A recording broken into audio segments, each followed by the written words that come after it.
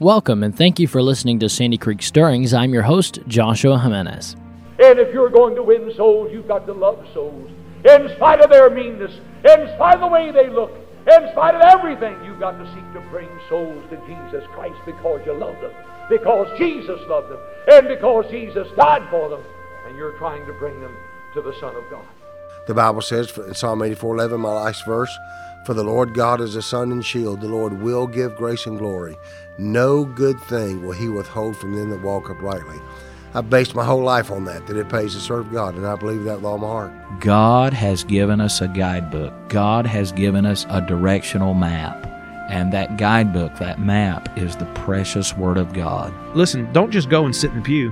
Find some way to serve, and serve as a family. Be a part of everything at church. And when you learn to love what God loves, your children will learn to love it as well. Homes are not that spiritually strong. We're getting overtaken by the world quickly, but unfortunately, we're pumping all the sewage in. We're letting the world in when that ought to be a haven.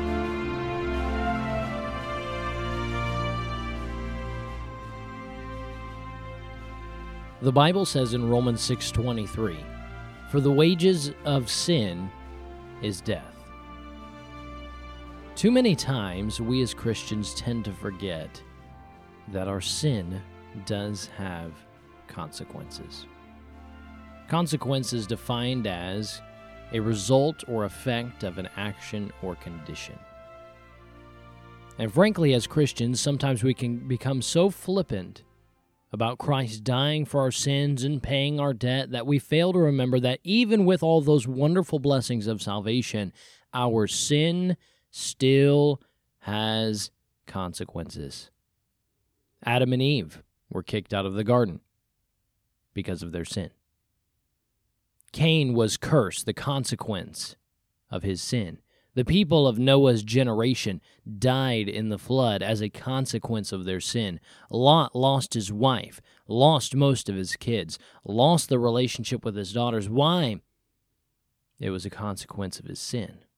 The children of Israel wandered for 40 years in the wilderness, something God never wanted them to do. Why? Because your sin has consequences. Saul, King Saul, his kingdom was taken away from him because your sin has consequences. My friend, we cannot forget our sin has consequences. The Bible says that no matter the sin, no matter how private you think it is, no matter the deleted history, no matter the closed door, God knows. Numbers 32, verse 23 says, "Be sure your sin will find you out."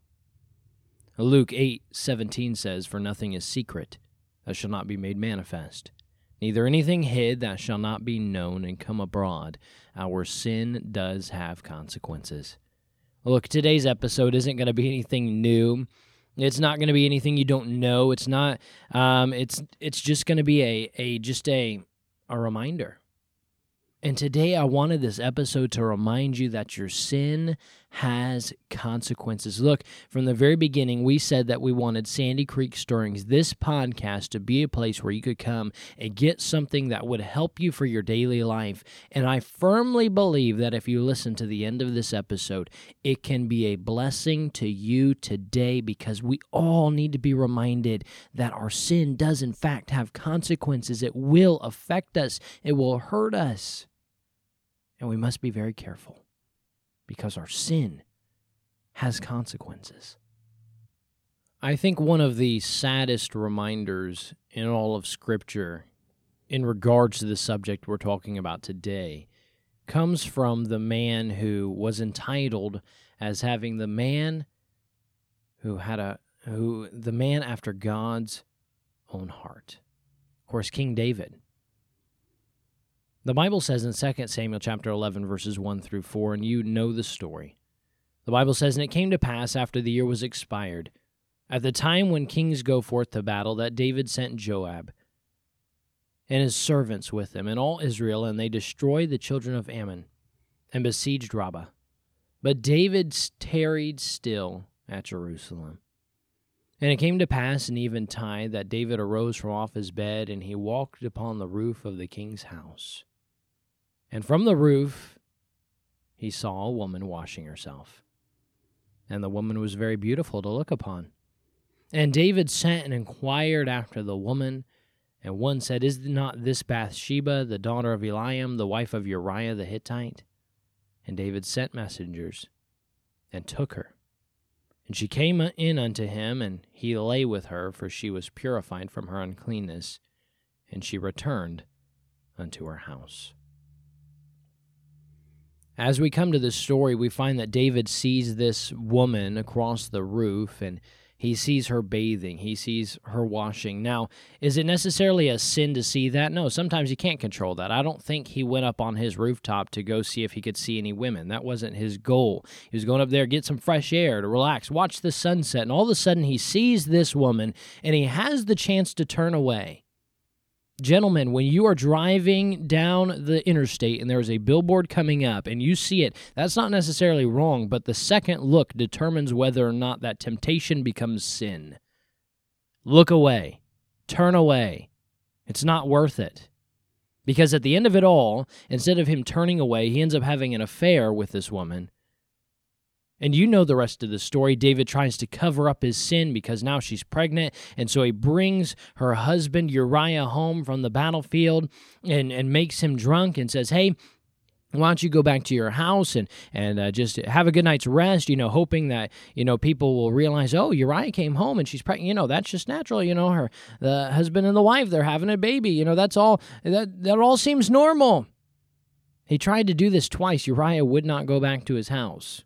He said, I can't sleep in my own bed when my brothers of war are out there sleeping in tents in the field. He said, I can't do that.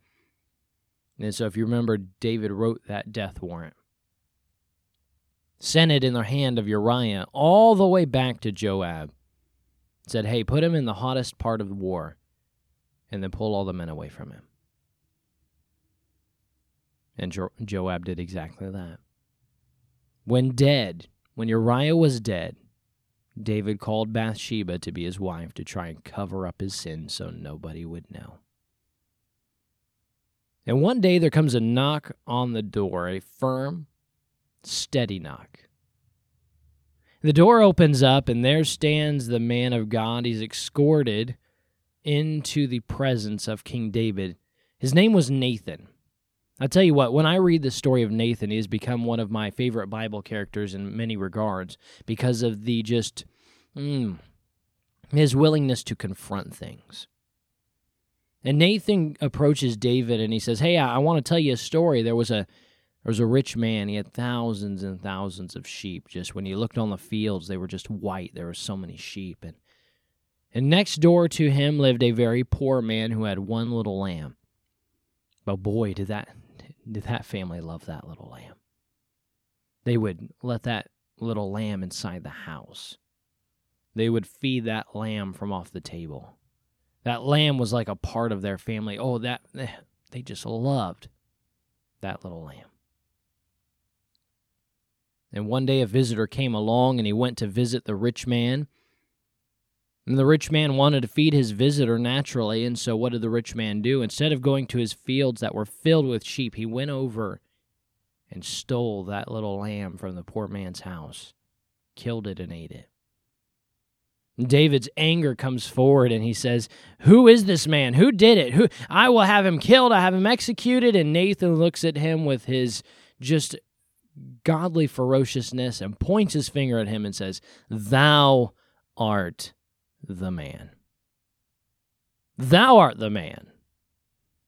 Why? Because David was the one who took that one little sheep. David had all the women he could ever want. I mean, if you look at all the women he had for wives, he wasn't to Solomon's level, but we can see where Solomon got this idea of many wives from.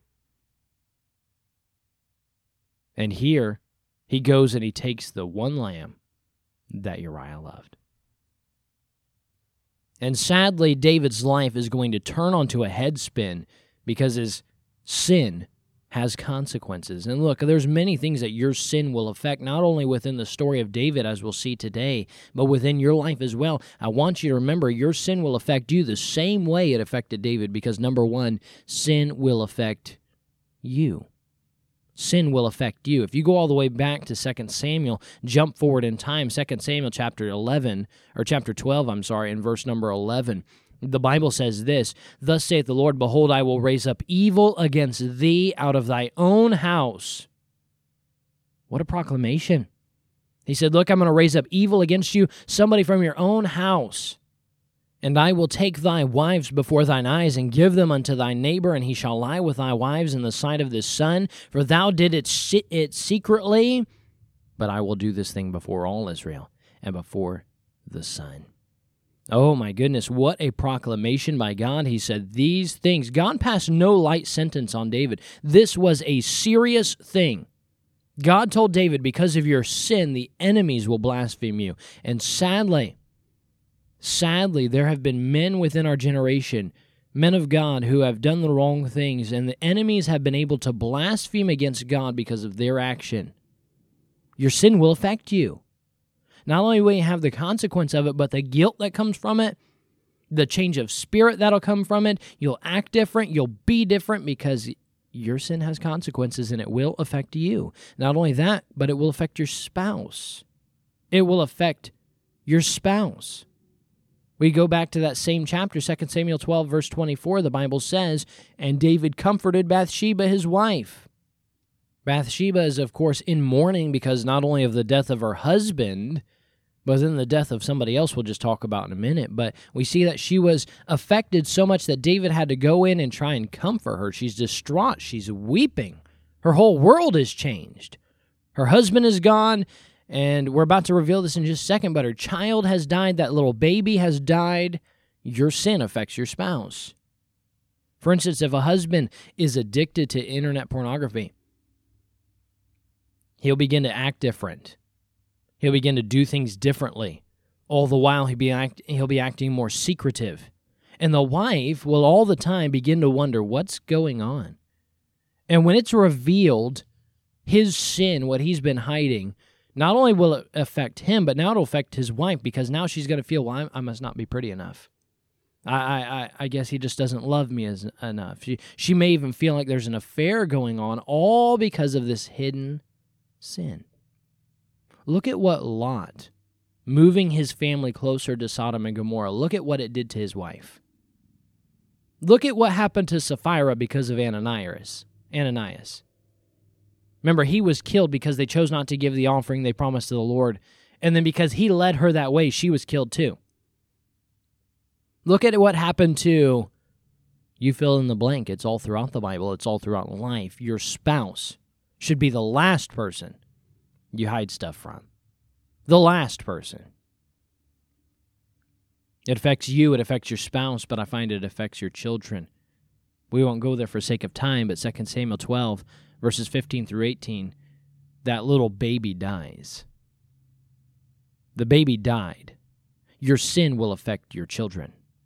There's that famous phrase that goes around, if mama ain't happy, ain't nobody happy. And while that's true, I have tended to add the phrase, if daddy's grumpy, everybody's grumpy, because I found that to be true as well. Maybe that's just me. But you set the tone for your children. You set the tone for what their attitude should be. Your sin can cause them heartbreak and shame. Your sin can cause them to turn their back on God and fall out of church. Hey, you say, is that so? Yes, it's so. I've seen so many children raised in a good Christian home only to have their parents fail them. Try to hide their sin, not worry about their sin having consequences, and now their children don't even care about the things of God. It'll affect you, it'll affect your spouse, it'll affect your children, it'll affect those under you. It was at this point within 2 Samuel you'll see a change in the victorious reign of King David. Things begin to collapse. You have the heinous death of Uriah.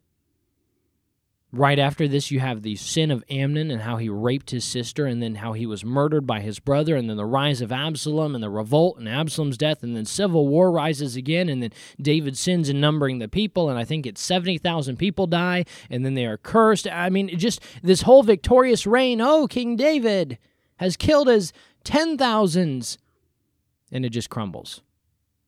All because of this sin. Your sin affects you. Your sin affects your spouse. Your sin affects your children. Your sin affects those under you. Then your sin affects your friends. Like who? If you go back to the story, you'll read of a man by the name of Ahithophel. Ahithophel was the counselor of King David. You know, your counselors are your closest friends. And when David needed counsel, other than going to the man of God Nathan or to the priests Zadok and Abiathar, this was the man he ran to for counsel.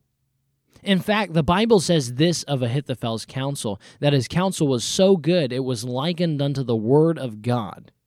For God to say that about you, my goodness, that's incredible. To say that your counsel is like the word of God. It says that in 2 Samuel chapter 16 and verse number 23, where the Bible says, "And the counsel of Ahithophel, which he counseled in those days, was as if a man had inquired at the oracle of God." That's just incredible. He was obviously a very wise man, if God would say that about him. He was a man who was very close to David, a man David entrusted with his life and his nation, because you don't counsel with people who you don't literally trust your life with. In fact, they list Ahithophel right along with David's mighty men in 1 Chronicles 27, verse 33, right along beside the name of my favorite mighty man from that passage, Benaiah, who you find just an incredible mighty man. Ahithophel is listed right in that list. And we find that within this story of David and his sin, and your sin has consequences, we find that Ahithophel turns against David. He literally turns the back on the man he has counseled for years and years. Ahithophel turns on David. When David's son Absalom rises in revolt, and by the way, this just wasn't an overnight thing. Absalom stood at that gate, the Bible says, for 40 years trying to turn the hearts of the people. And David finally had to flee Jerusalem for his life. Where do you find Ahithophel? Do you find him leaving or helping Absalom? 2 Samuel 15 and verse number 12 reveals that Ahithophel stays with Absalom. And in fact, when the men come from Jerusalem to report what's going on, they say that the hearts of Israel have turned to Absalom. But of all the people who turned, they say that the hearts of Israel, I mean this entire nation, they've turned to Absalom. But out of all those people of Israel, there's only one person they gave by name. Look at 2 Samuel 15:31. The Bible says, "And one told David, saying, Ahithophel is among the conspirators with Absalom." Out of all the nation of Israel, there's only one man they listed by name. Hey, Ahithophel is with him. And Ahithophel begins to counsel Absalom and how to wickedly take over the kingdom and rip it from his father, this man who he used to be friends with. He counsels Absalom to do wickedness in the sight of all Israel, to make David just be abhorred, to utterly stink before the people is what that word abhorred means. And in 2 Samuel chapter 16, verses 21 through 22, remember that prophecy that God gave? He said, you know what's going to happen? You're going to be abhorred of the people. And remember how God said there's going to be someone arise from your own house and turn against you. Well, Absalom checks off that box. He says he's going to take your wives and he's going to lie with them in the sight of all Israel. Do you know what Ahithophel counseled Absalom to do? He said, hey, why don't you take his wives that he left here and go lay with them on top of the kingdom? And that's what he did. Then Ahithophel begins to advise Absalom to let him go. Let Ahithophel go with some men and kill David. I mean, when you come to 2 Samuel chapter 17 and verse number 1, that's what Ahithophel's counsel is. Just one book before, 1 Samuel 17, King David was killing Goliath, but now Ahithophel, his close friend, is seeking to kill him. And if you remember the story, God intervenes and Absalom goes with the counsel of another who is for David, who is a spy. And Ahithophel, he realizes it's over. He saddles his steed. He goes home. He puts his house in order. It means to give charge. For example, he said, now guys, here's the will. Here's my life insurance policy. This is the password to the bank account. This is the money I was saving for my daughter's wedding. This was my son's college account. And he sets up everything. He sets his house in order. He goes and he hangs himself. Why? Why would such a close friend turn on somebody like that? To counsel somebody to be abhorred in their sight. That friend you used to have to say, you know what, I want him to be abhorred. I want him to utterly stink in the sight of the people. Why? How could that have happened? I think there's a few possible reasons. Maybe number one, maybe Ahithophel turned against David because of the possibility of a new leader. I mean, this guy was unlike David. Absalom was completely different. David was a strong leader. I mean, when he said to jump, people jumped and they asked how high. Absalom, on the other hand, was, you find in 2 Samuel 15, verse 5, when he was trying to steal the hearts of the people. And when people would go to bow to them, he would grab them and pull them up, and he'd say, no. He'd say, let's just be friends. He would give them a handshake instead of them bowing before them. He said, we're all equal, dude. I stand for what you stand for. Let's coexist. Look, parents run into this problem when they try to be their children's friend instead of their authority. Within the life of your children, you first have to be the authority. The friendship will come down the road. But they have to learn to obey. Because when something dangerous is about to happen, and you say, hey, friend, come over here. Let's play. No, when they're about to walk into the road and traffic's coming, you need to say, hey, come over here right now. Because there's a time to be authoritative. There's a time to build a friendship. I don't know, maybe Ahithophel turned on David because he thought, well, I kind of like this leadership better. Maybe he turned on David because he thought he might get even better position. Maybe Absalom offered him some new position. Maybe he gave up God's time-tested friend because of a new position. Hey, people have done it before. It's amazing what we give up as Christians for a new position. You say, what do you mean? Well, we get called in to work by our boss, and he brings us in the office and say, hey, I've got such a great thing. We want to promote you. We're going to give you a raise. We're going to give you a new title, and we're all excited. And he says, but you'll have to work at least 2 Sundays or 3 Sundays a month. Well, I never worked Sundays before, but, oh, man, I get that great position. And, I'll get to move up the corporate ladder. And, oh, man, for sure, I'll do it. You know what you just gave up? You just gave up church because of a new position. Many people give up family time because of a new position. He would have done well. Ahithophel would have done well if he had recalled what David did when he was offered the chance to gain the kingship when Saul was still alive. David said, no, I can't lift my hand against the anointed. God won't bless that. Ahithophel would have done well to remember that. But then maybe it was, these are all possibilities, maybe it was the possibility of new recognition. I mean, he would be the man who advised and counseled Absalom on how to take over the kingdom. The man who counseled David to have, or counseled Absalom to have King David, the giant killer, how to kill him. The man who would be praised and worshipped by men who knew nothing of what they were following. Maybe it was the possibility of new recognition, but I think above them all, I think it was a reality of something else. I think it was the reality of old revenge.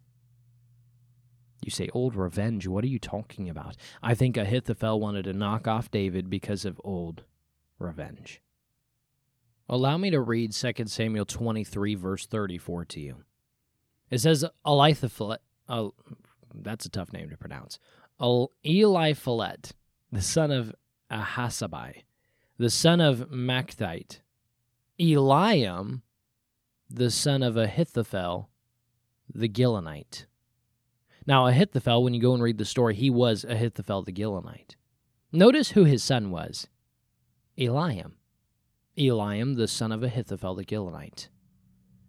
If you go back to 2 Samuel 11, verse 3, the Bible says, and David sent and inquired after the woman, and one said, is not this Bathsheba the daughter of Eliam? You see, David, when he went and he took this woman, He was taking the granddaughter of his counselor.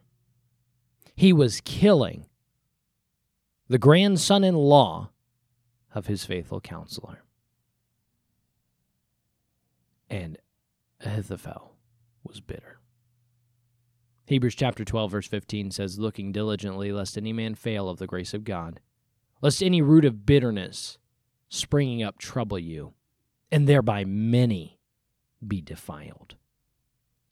That word defiled means to be tainted or contaminated morally. Here was a man, Ahithophel, who used to speak, and it was like the words of God, but now he's counseling Absalom to do the most vilest and wickedest things imaginable. What happened? A root of bitterness sprang up.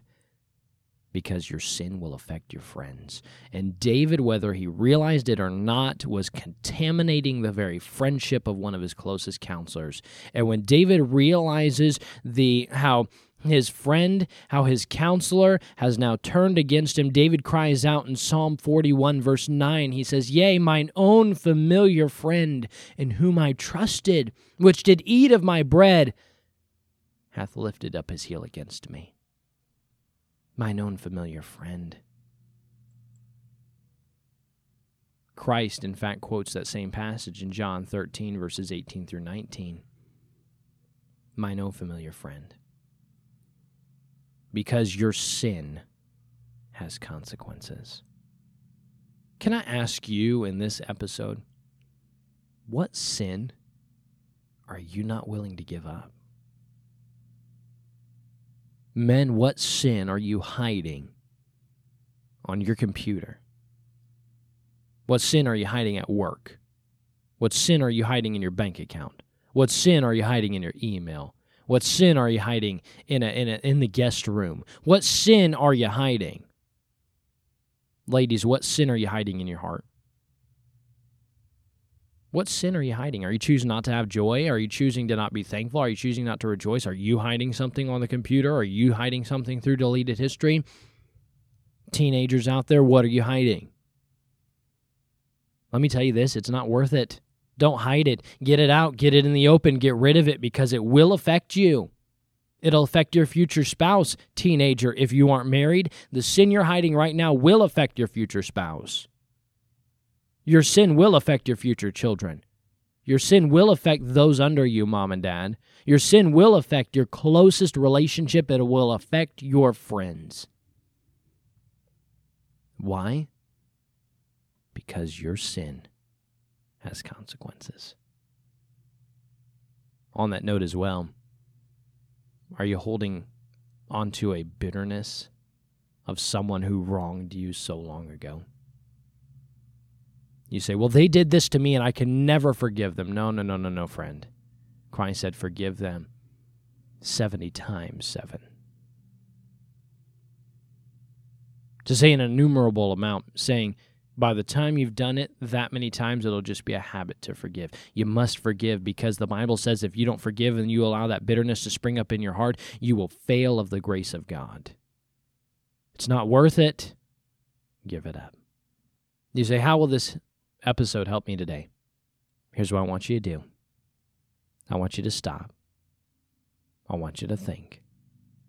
I want you to ask God and say, God, is there something I am trying to hide?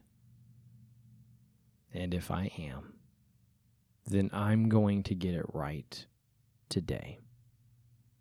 You say, but if I let it be known, it's going to hurt a lot of people. You're right, but if you wait any longer, it could do a lot more damage, so get it right now. You say, well, I don't know what my husband will think. I don't know what my wife will think. I don't know what my parents will think. It doesn't matter. Get it out in the open now because your sin will have worse consequences the longer you wait. Get it out in the open. Get rid of it because God promises forgiveness. 1 John 1:9, if we confess our sins, He is faithful and just to forgive us our sins and cleanse us from all unrighteousness. Will there still be some consequences? Sure. Yeah. But it's better to do it now than wait for the judgment of God to bring it out in the open. Friend, don't let sin get a foothold in your life. Get it right. Get it right now. Keep an open heart and a clean heart before God. And as you do, my friend, keep looking up and keep stirred up for the cause of Christ.